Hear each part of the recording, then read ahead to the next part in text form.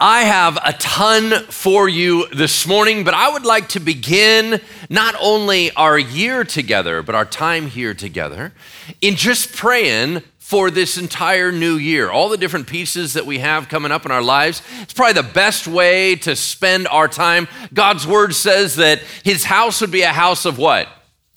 Prayer, that's right. He didn't say a house of preaching. He didn't say a house of anything else. He said that his house would be a house of prayer. So we want to take a little bit of time to just pray together. So let me just lead us. Yeah, let's just pray whatever's on our heart. Here we go. Heavenly Father, we want to thank you indeed for the great and wonderful things that you have done this prior year. Lord, we're walking into a new year and there's a lot of anticipation and sometimes anxiety. Lord, that there are some of us that are parents and we're thinking about our kiddos and we're thinking, Lord, would you move with our children? Would you rescue them? Would you draw them near to you? It doesn't matter whether or not they're little babies, Lord, or whether or not they're grown. You have given us a heart and a passion to make sure that they are walking with their God. And so we pray that you would bring in good friends around them.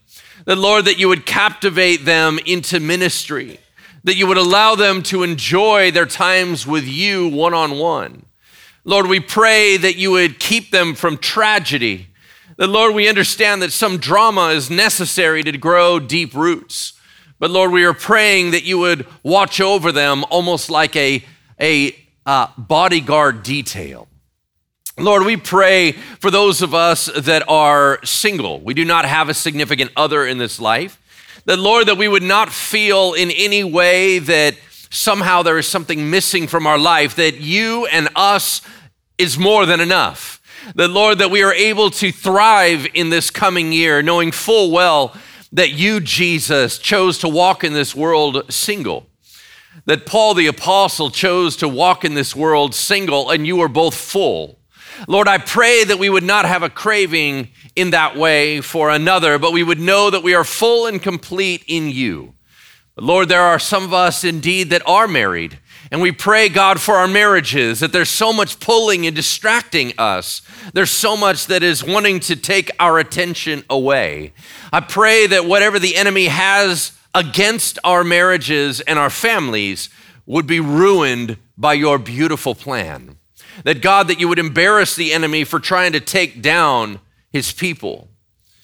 That, God, I pray right now that this church would be shielded and protected. I pray right now, Lord, that you would begin to show us how we can align ourselves so that you would have free movement in this place to be able to bring about healings and signs and wonders and power and excitement, Lord. We pray for deeper experiences with you. We pray that it would be real and active and alive. We're praying for our prayer times all by ourselves at home, that they would be rich and good. Lord, there are some of us that are sick and struggling right now, and we're walking into 2020 wondering whether or not this chronic illness is going to follow us yet another year. I pray in the name of Jesus, you might break that off. That, Lord, that we might have some freedom and breakthrough. So, Lord, we are just asking as a family, knowing that whenever you give, Lord, you do not diminish in any way, that we are not asking you to lose out, that you are more than full. That, Lord, that we ask knowing that you love us. We ask knowing that you want our best. We trust you in whatever the answer is. But we would be remiss if we didn't ask. So, Lord, we are praying for your favor and your blessing to be upon our households. In the name of Jesus, we pray. Amen. Amen. That's how I think we should start, yeah? Let's get this started. All right, right on. Now, I'll tell you what. Why don't you take out that handout sheet, and you're probably going to want a Bible here. We're going to get into that a little bit later, but I want to share with you a core element of Bridgeway. Most of you know this already, but a core element of everything that we do here is that we are driving towards transformation. If you say, well, what is this class for? It's for transformation. Well, what's the sermon for? It's for transformation. Well, what is this counseling for? Well, it's for transformation. Doesn't matter whether or not someone knows the Lord or has been with the Lord, not at all.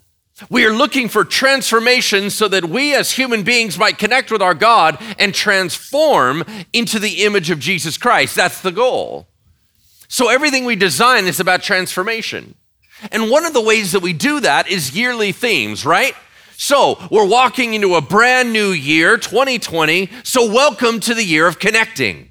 The year of connecting. We're going to be going through this the entire year. Now, I got something I wanted to share a little bit about that because this year we are doing something that we haven't done in a little while. We're adding in elements that we've never done. So here's something we haven't done in a while. This year we're doing one book the entire year. We haven't done that since the year of Revelation. And you go, man, it must be a really, really long book. Nope, it's only 6 chapters. And we're not covering chapter 6. We're only covering chapters 1 through 5 for an entire year. What book is that? Ephesians. Ephesians, one of the most rich and yet practical books in the New Testament. And you go, well, how in the world are you going to stretch that out into an entire year? Well, that is my gift. Right? Oh, no. So here's what we're going to do. We're going to take it, first of all, we're going to take it slowly. And what that means is that we're going to take 1 or 2 verses, probably 2 or 3 verses per week, and we're going to soak into it and pull out what God has for us. We're going to do it verse by verse, expository. But along the way, whenever the book brings up a topic that we need to do more deep dive into, we then take the following week and do a whole topical on that concept, right? Sometimes that's going to break into mini-series, right? So let me give you an idea. We're going to do the book of Ephesians all year, but we're going to hit these topics: understanding the Holy Spirit, spiritual warfare, developing our spiritual gifts, being trained up to be able to share our faith effectively. We're going to do a 3-part marriage mini-series. We're going to do a 2-part parenting mini-series. We're going to do a 2-part how to share your faith and live rightly in the workplace series. We're going to do a 4-part Advent series. So we have all these topicals and mini-series put into the book so that by the time we get done, man, you're going to know Ephesians backward and forward, right? Now, here's what's kind of exciting about it. I want to share how God worked in this way. Our creative arts department, predominantly Colin Craning, who does our graphic design, he came up with a logo for this year. Can we put that logo up on the screen? See that logo? Now, he wrote that by hand, which I love about the idea that it has a softness to it. But I want you to see this. This is the year of connecting. But what's so beautiful about it is that we are interested in connecting with God and people. When we focus on the first half, the first 17-part series in the book of Ephesians, we will focus on our vertical relationship with God. You see how that works? We have the other one fade into the background. We then are going to follow it up with a 26-part series on how to connect with each other, which means we reverse that. And now we have a chance to see our relationships horizontally. Every time you see this logo, I want you to see, am I connected with God? Am I connected with the people around me? Am I connected with God? Am I connected with the people around me? This is how we become healthier and we become what God built us to be. Does this sound like an exciting year? Yeah, come on, it's going to be exciting. All right, now, how important is connection? If we're going to give a whole year to it, how important is connection? It is vitally important, but in order to understand that, I want to lead you through some things that are a bit more practical for our physical lives and make an analogy. This is why I brought this hydro flask up here. Now, this hydro flask represents the idea that our bodies need water. Yep. Our bodies need water. We are 60% water. Everything that we use, you just sitting here, you're using up water. You have to replenish that. And you go, well, how much water would I possibly need? Well, a lot. So let me kind of get into this. The Mayo Clinic, if you all heard of that, the Mayo Clinic's recommendation for men is that we drink 124 ounces of water a day. This large hydro flask, if I drink this a day, I feel good about myself. This is 25 ounces. You need 5 of these every day. Now, I will say that you go, man, that's an awful lot. All right, the Institute of Medicine gives you a 20-ounce break. which is super nice of them. 104 ounces for you guys. Ladies, 92 ounces from the Mayo Clinic, 72 ounces from the Institute of Medicine. Here's the thing. How many of you are drinking 5 Hydro Flasks a day? Raise your hand if you are drinking a lot, right? Okay, now here's what I don't understand about you. Do you not walk around with a catheter? Right? Like, man, I would spend all my work day going to the bathroom. I don't know how you even do this. I feel like my eyeballs would start floating. You know what I'm talking about? Man, I can't. Now, my wife is always pushing water at our house, man. Every time she's like, hey, do you need your Hydro Flask filled? Hey, do you need your Hydro, right? And I'm like, no, it's full from yesterday. Like, why would I need to refill that one? I don't see a point here, but anyway. And what's intriguing about this is I would venture to say that there is a handful of us that are drinking what our bodies actually need. Everyone else, we are what? We're actually not refilling and not living at optimum. So what happens if you don't drink enough water? Well, it's interesting. Do you realize that thirst, the idea that you go, man, I feel thirsty right now. Do you understand that is the beginning of dehydration? That you're not supposed to be thirsty at all. You're supposed to have constant water in your body so that you're never thirsty. If you do not have water, what happens is it begins to dry things out. It begins to do damage. Ultimately, it goes down and begins to affect issues within your mind, your brain. It affects issues within your heart. And ultimately, you'll die. Now, the internal drive to say, man, I need some liquid is pretty high in us. So we get a decent amount, but we are living less than optimal. What would it be like if we lived at optimal and actually gave our bodies what it needed? How about the issue of sleep? Everybody getting enough sleep around here? Probably not. So here's how it kind of works. When it comes to sleep, we always think of this. Do I feel rested? That is actually not the question that you need to ask, because what you're doing when you sleep is not merely regenerating energy. Let me give you an idea on what happens when you sleep. Do you realize while you sleep, it rebuilds your muscles? Do you know it removes brain plaque? Did you even know you had brain plaque? Nobody's flossing. Have you noticed this? Right? It removes brain plaque. It sorts your memories. It regulates your emotions. It builds your immunity system. It controls your appetite. It adjusts your metabolic functions. When you say, I'm sleeping or not sleeping, you keep thinking, am I feeling rested? That is one tiny piece. So when you don't sleep, your body can't do this. A newborn, 0 to 3 months, needs 14 to 17 hours of sleep a day. That is why I refer to them as plants. I don't know, when you have a newborn, it doesn't do anything. It just sits there. You water it, it grows. That's it. Kind of like a plant that poops. Is really all it is. Rather boring. Anyway, moving on. As the newborns grow all the way through life, ultimately, by the time we're 65, each time we need a little bit decreasing, less sleep. So by the time we're 65, it is 7 to 9 hours of sleep. 7 to 9 hours of sleep for adults. Have you been getting 7 to 9 hours of sleep consistently? Can we all agree that not all sleep is equal? There is sleep that is deep and restful, and there's sleep that is disturbed. When we don't have this and we start getting tired, we start having a shift of mood. We start now agitating, not only feeling agitated, but agitating those around us. We start having breakdowns in our functions. What would happen if we actually got the right amount of sleep? How would that impact how we interact with our world? One more. How about diet? Everybody eating all the right stuff? Oh, come on, right? No way. What we need out of food is vitamins, minerals, and nutrients, and how much you eat depends on what? Height, weight, age, sex, activity, genetic factors, all that stuff. But not all food is created equal, right? if you have this type of calorie versus this type of calorie. Yeah, when we're talking about calories and weight loss, they may be relatively equal, but when it comes to health, they are not equal at all. There are good calories, there are bad calories. But I want you to hear this. Just because your stomach is full doesn't mean your body was fed. Y'all following me? Because this is going to be real important in a second.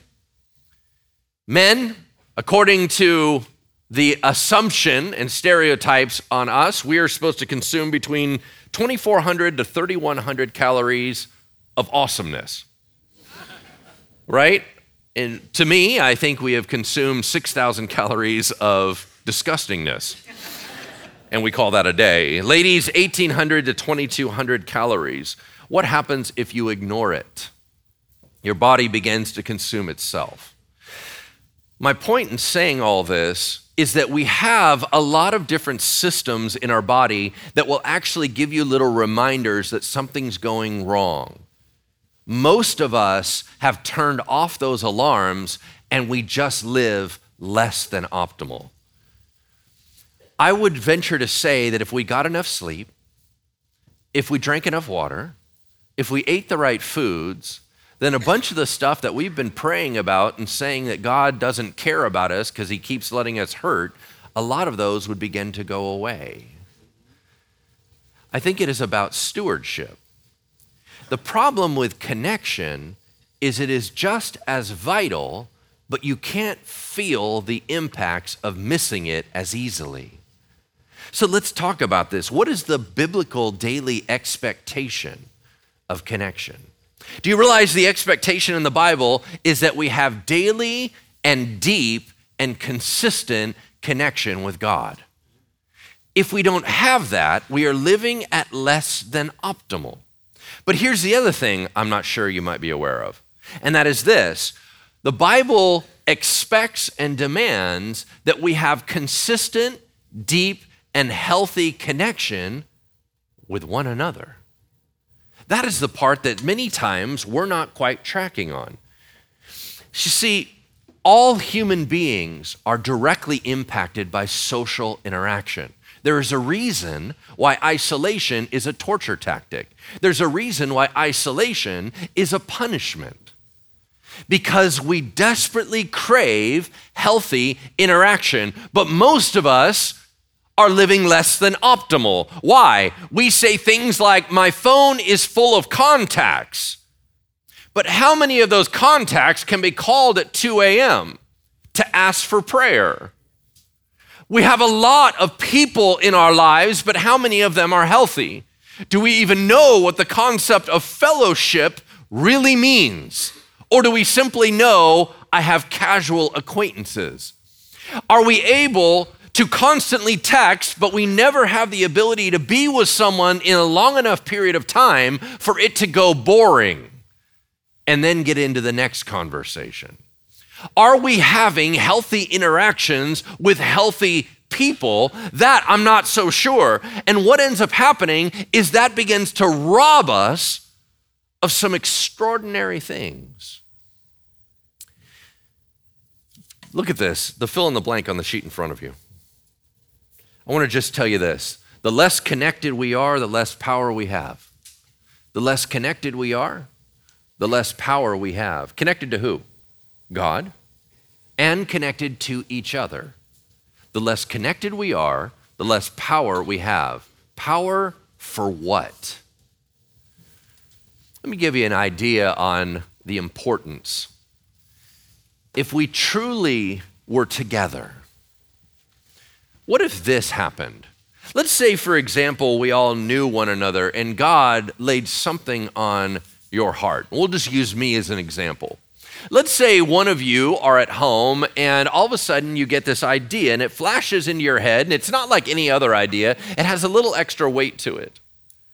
And in there you say, you know what? I feel like, this is super weird, but I feel like Pastor Lance needs to know that God has him right where he needs him. Let's say that just pops in your head and you go, well, that's kind of stupid.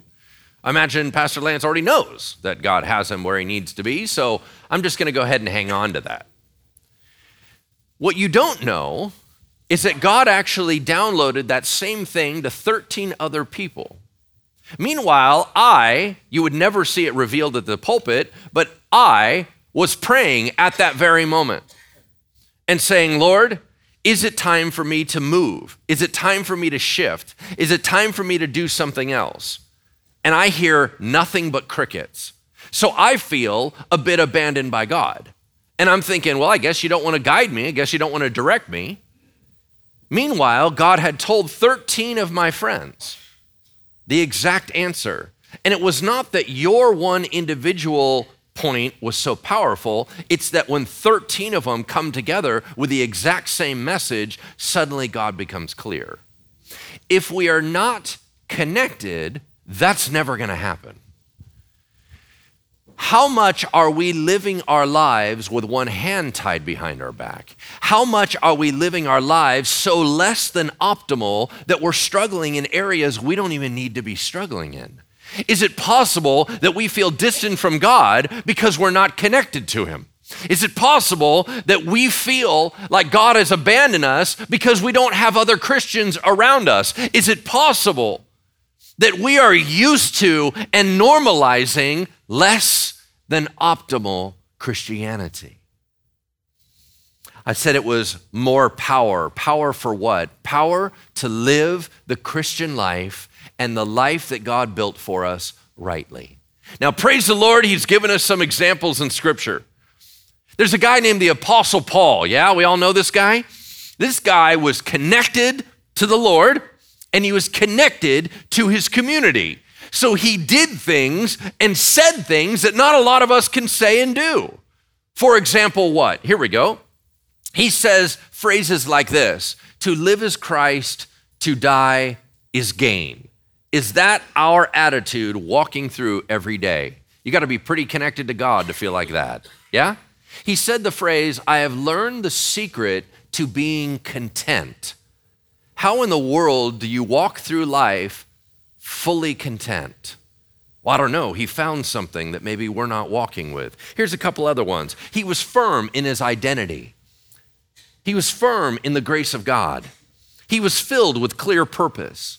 He lived in constant prayer.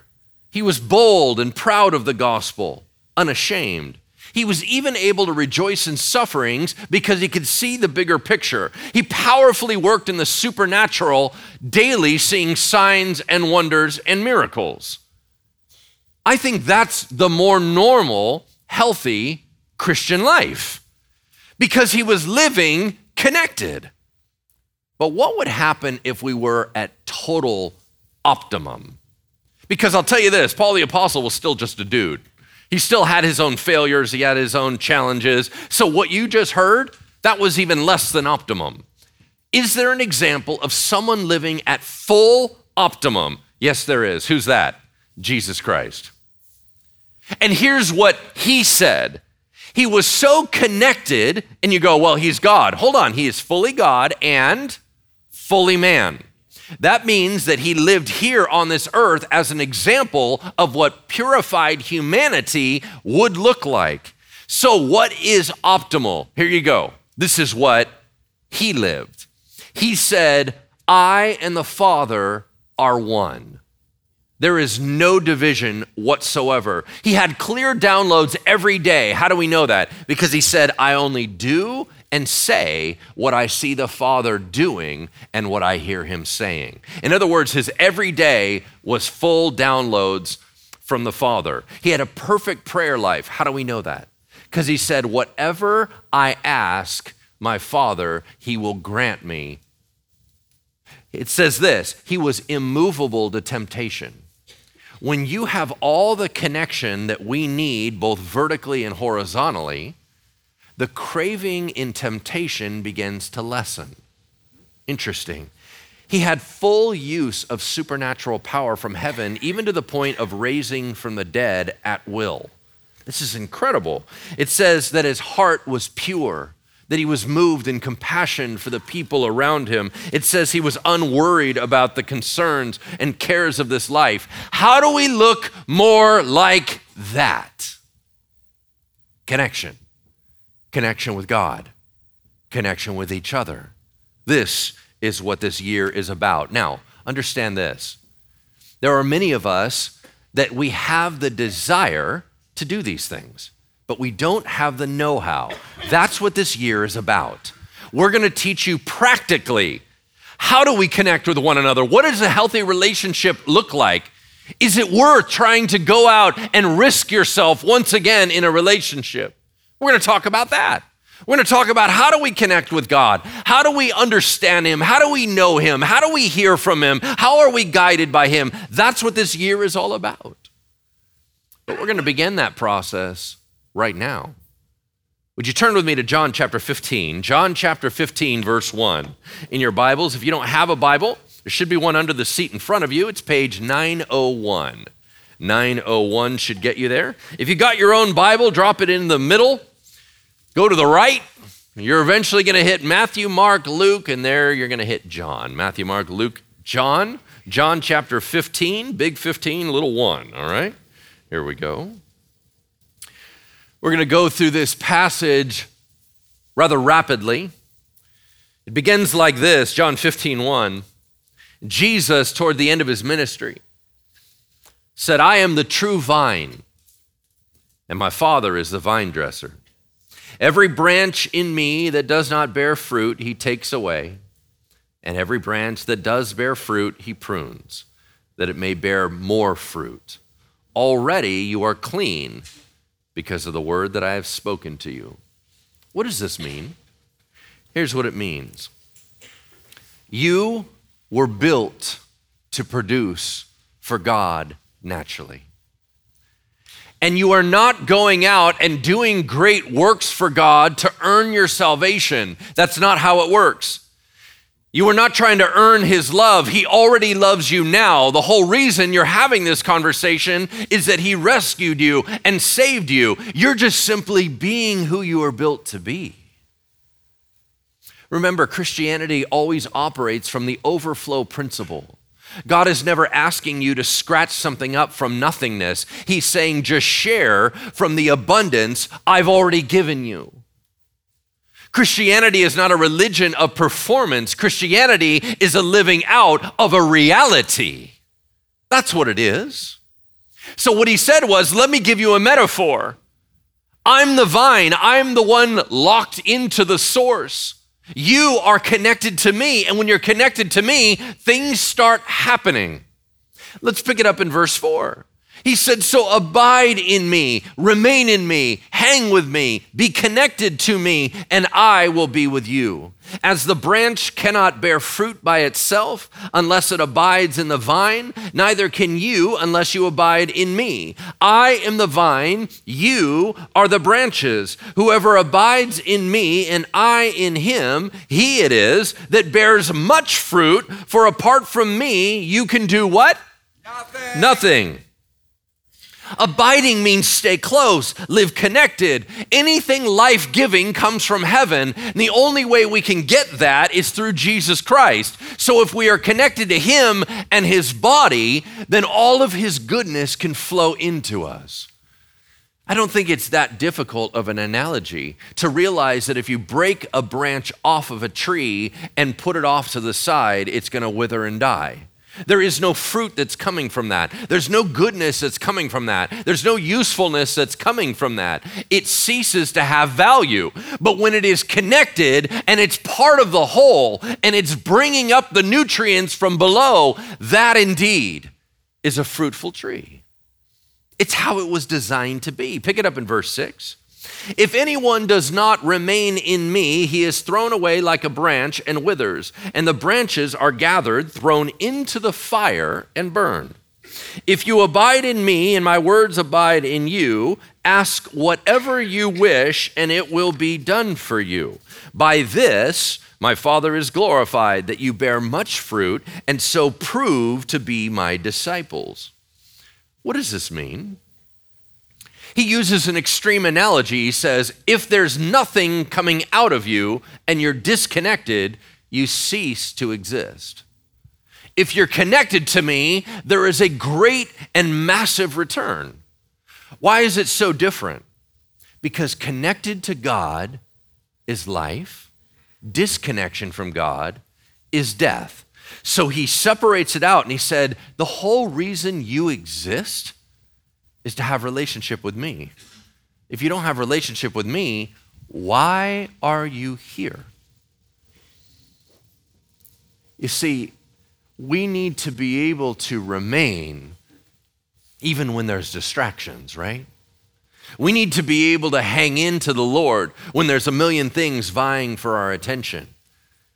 Ultimately, it's about bringing glory to God, yeah?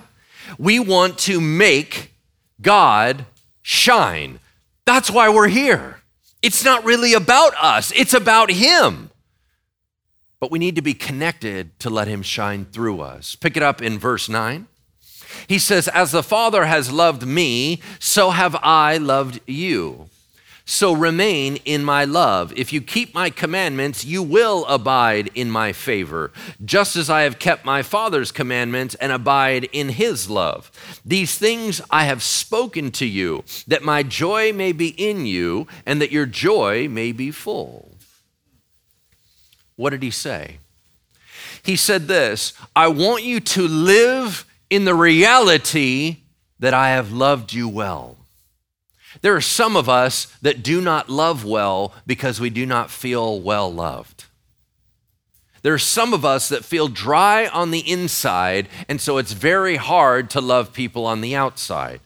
Your view of God will directly impact your treatment of other people.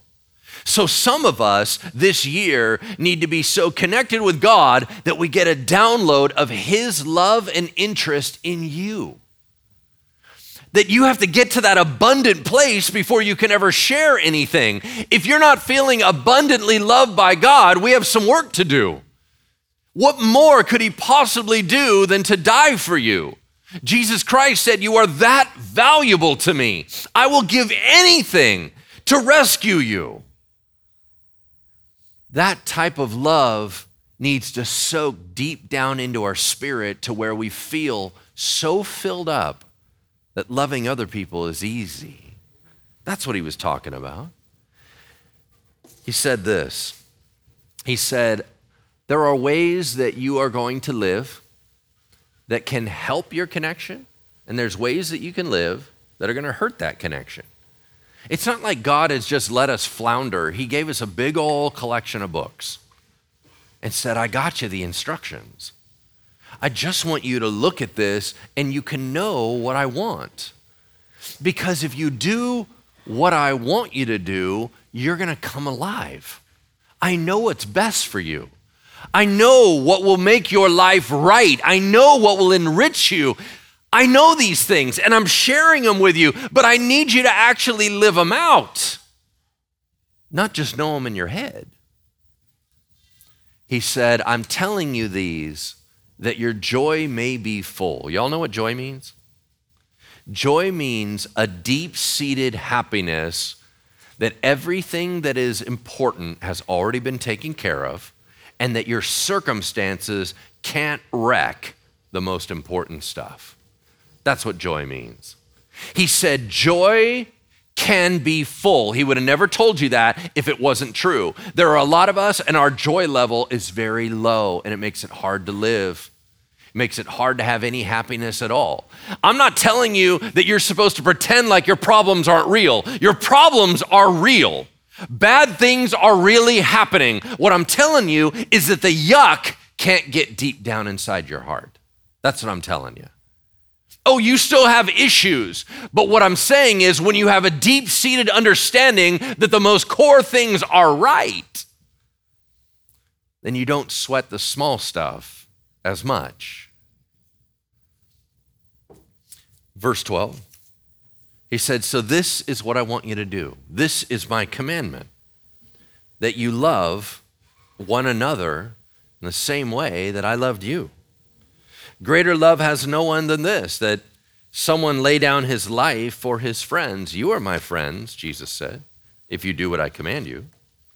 No longer do I call you servants, for the servant doesn't know what his master is doing, but I've called you friends. For all that I've heard from my Father, I've made known to you. Do you understand that loving one another is a mandate? It's a command. But once again, you got to be filled up for that to come out naturally. He said, but I can't just have you guys do a fair weather, wimpy love for one another. I need you to love each other in the same manner that I loved you. What does that mean? God-type love means it is others-focused and it does not love in retaliation or reaction from other people. You love outwardly regardless of the response. That's how God has loved us. Do you understand that he loved you even when you were mean to him? Yeah. We are supposed to love one another. There are so many of us that are so easily agitated by people that the minute they do something wrong, we write them off. Do you understand that that's not how God has treated you?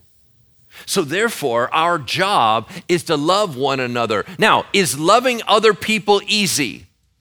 It is not. Now, it's going to get easier if you feel loved by God, but it's still not easy. But here's what the Christian motto is. I am praying for you to get a personality transplant. But until you do, I will hang in there with you. Amen? That's the Christian motto. Like, I am trying to hope that God will do some serious working with you to fix whatever that irritation thing is coming out of your face. However, until he finishes his good work in you, I am still your brother, I am still your sister, so we're hanging out together and we're gonna do this together. Because listen to this, there are many of us in this room that our love for God is super strong, we just don't like his people. Gee, I wonder why. Let me give you an insight. You ready? Let's just take me personally. You and I will never be close if you hate my wife and my children. You understand that? If we think that we can be super close to God, but despise his bride and despise his children, there's going to be a rift. It's not going to be okay. We don't get to write one another off because we're difficult, because we matter to God. Super important. He said, I have called you friends. What does it mean to be a friend of God? Involvement, connection, love, engagement, intimacy, all those things. He's not drawing you into a bland, boring work. He's calling you into a fun, adventurous, life-giving relationship. That's what you're being called into. Pick it up in verse 16.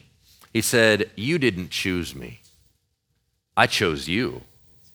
And I appointed you that you would go and bear fruit and that your fruit would remain, so that whatever you ask the Father in my name, he may give it to you.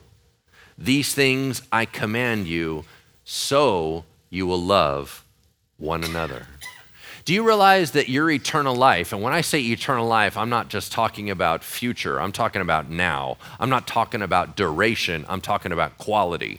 Do you realize that your eternal life was God's plan way before you even had a clue? Do you understand that he is not resistant to you? He's cheering you on. He's the one telling you we can do this. He's the one making everything move in heaven and earth so that everything is aligned perfectly so that you can thrive. That's what he's doing. It's his idea. He's not resistant.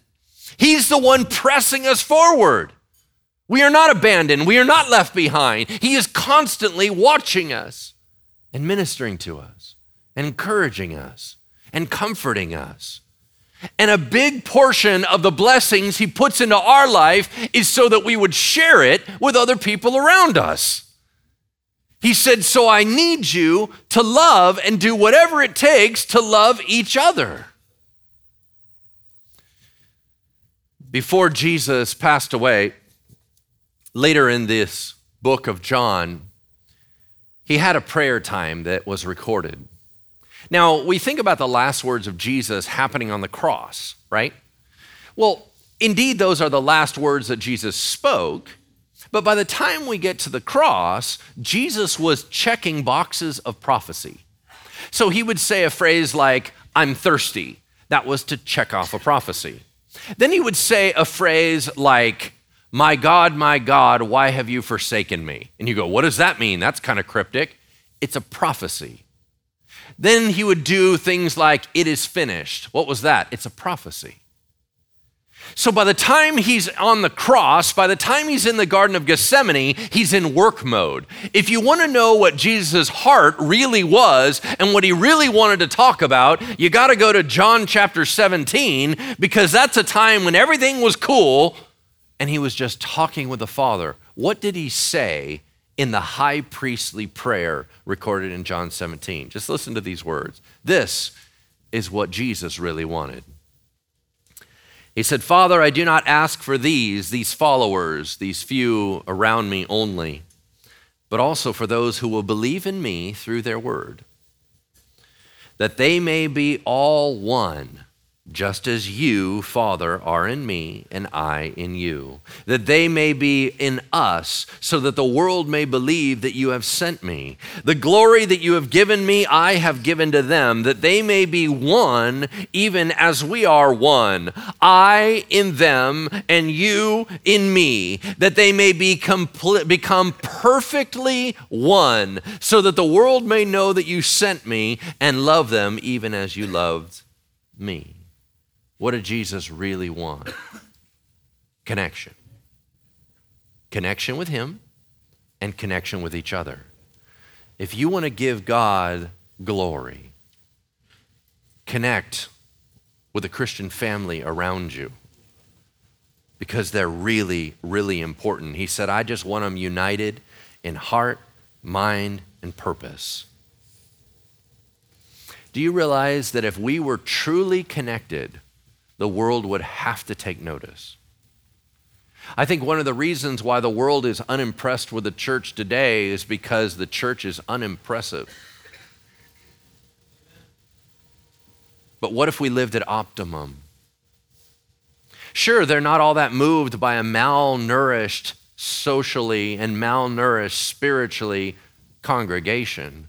But what if they got to see an optimally connected congregation? What if indeed we were so connected with God that the world had to see that we were directed by heaven and not just good ideas?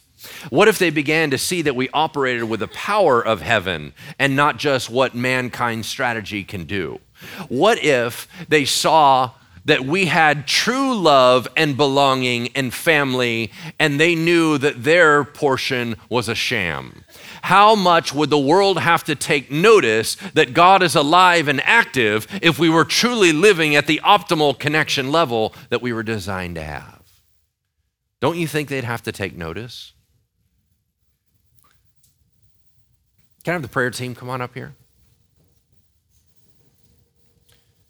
Y'all, we desperately need connection. And we're going to train you. We're not going to leave you by yourself and just tell you to do it. We're going to train you. But we need connection both with God and with people. As we close out, I'm about to pray for us, but you don't have to rush out today. Your family's right here. Hang out, get to meet somebody, know somebody, but there's another part of it, and that is this prayer team. This is one of the practical ways that God is going to meet your needs, which is through the prayers of his people. These are your family members. One of the greatest ways to connect right off the bat, you don't even have to know them, is to not leave this place until you go up and say, I have a need. Would you go to the Lord with me? And they would pray for you. You guys, there's so many ways that we should be interconnected, and our lives would be so much more rich.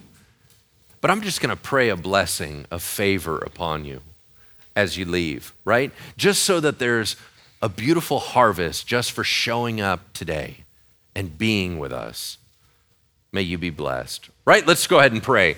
Heavenly Father, we say yes to your ways, and we ask, Lord, that you would rain down your favor upon us. That, Lord, that any that can hear my voice, any that have given of their time and given of their interest and their passion to be able to be here, to lock into the Word of God, to be able to hear what you want to say, to give you their full attention. Lord, just because they did that, may there be a harvest, may there be a richness, may there be a thriving that comes from that. That, Lord, that as they seek to connect with one another, as they seek to connect with you, that, Lord, that they would see a mighty movement coming through their lives, that 2020 would begin to show them what their own lives at optimal would look like. God, I pray that you would minimize distraction. I pray that you would shut down the enemy. I pray that you would allow us to be able to be excited once again, every moment, knowing that you are real, alive, and active, and that we have access to you.